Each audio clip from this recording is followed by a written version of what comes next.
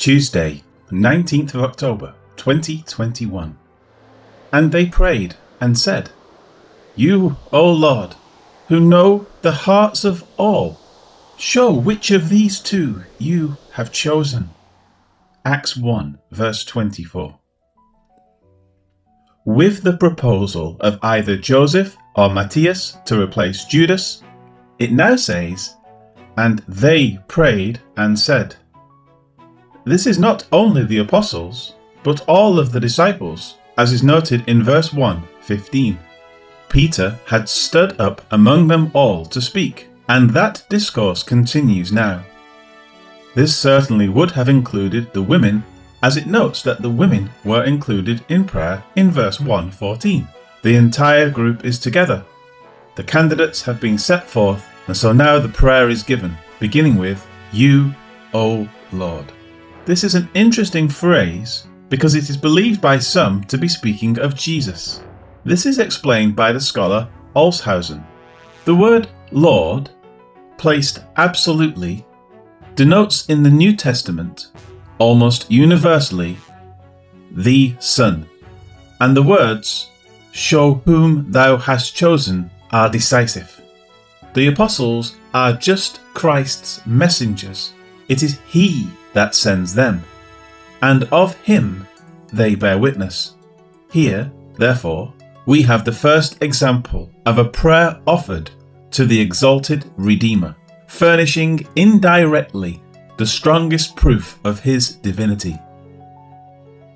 This is probably correct. It would be appropriate to pray to Jesus in this matter, as an apostle of Jesus would mean the person was selected by Jesus. Obviously, Jesus is God, but the point is that they are appealing to you, O Lord, specifically. It is He who knows the hearts of all. The Greek word kardiognostes is used here.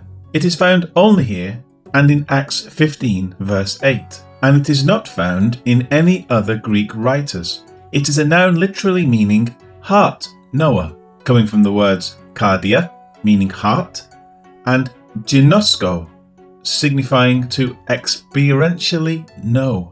Thus, God is the one who knows all the inner workings of every person's heart, i.e., all their moral preferences. Convictions Helps Word Studies says. As noted, the word is also only found in Acts 15, verse 8.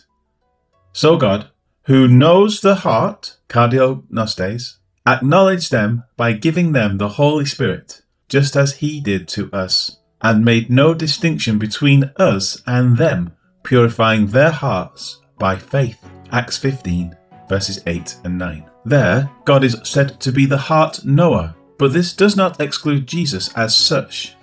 In fact, in Revelation 2, He explicitly says that He searches hearts. I will kill her children with death, and all the churches shall know that I am He who searches the minds and hearts. And I will give to each one of you according to your works. Revelation 2:23.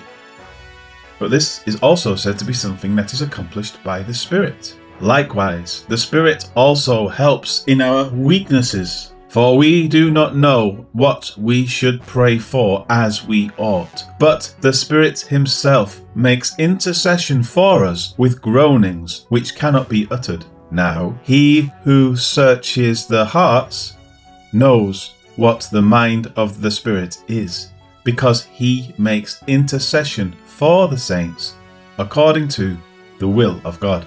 Romans 8:26 and 27. Understanding this, we can then go to the Old Testament and see how these things tie together when reading Solomon's prayer to Jehovah Elohim, or the Lord God. Then, here in heaven, your dwelling place, and forgive and act, and give to every one according to all his ways, whose heart you know. For you alone know the hearts of all the sons of men, that they may fear you all the days that they live in the land which you gave to our fathers. 1 Kings 8, verses 39 and 40. What is clearly being revealed is the doctrine of the Trinity. There is one God who has expressed himself in this triune manner. Thus, the Lord, Jehovah, of the Old Testament is revealed in Jesus of the New. As such, the prayer is to the Lord, Jesus, who is God, petitioning him to show which of these two you have chosen. As noted, it is Jesus, the Lord, who selects his apostles, see John 6:70. As such, the appeal is surely made to Jesus that he would select a replacement for Judas accordingly in order to fulfill Scripture. Life application. An argument for the prayer of this verse, having been made to Jesus, has been made. That can be argued against based on a prayer found in Acts 4.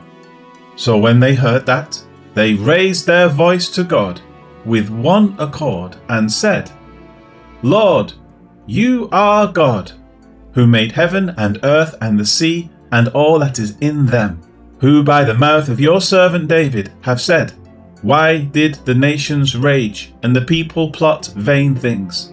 The kings of the earth took their stand, and the rulers were gathered together against the Lord and against his Christ. For truly, against your holy servant Jesus, whom you anointed, both Herod and Pontius Pilate, with the Gentiles and the people of Israel, were gathered together to do whatever your hand and your purpose determined before to be done.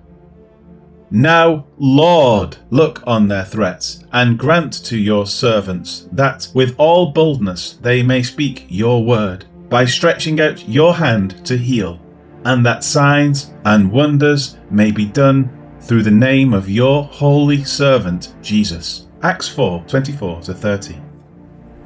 One could say that this prayer is made to God, calling him Lord.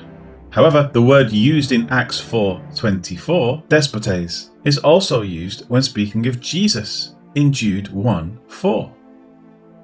Thus, there is no reason to assume that the apostles are not praying to Jesus, who is God, while praying to God.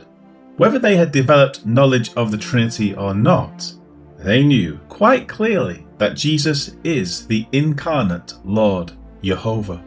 An argument against the Trinity is that the term itself is not used in Scripture, but that is an argument from silence. The doctrine of original sin is not mentioned, and yet it is taught. The word rapture is not found in Scripture, but it is taught. Likewise, the doctrine of the Trinity is clearly taught in Scripture. The Father is God. The Son is God. The Holy Spirit is God. And yet, there is one God. Lord God, your word is large, and it is complicated at times. But with proper study, we can learn things that are evident, even if they are not openly expressed. Help us to search these treasures out, and then to accept them when they are clearly seen. May our doctrine be pure, and may our understanding of you be proper. Amen.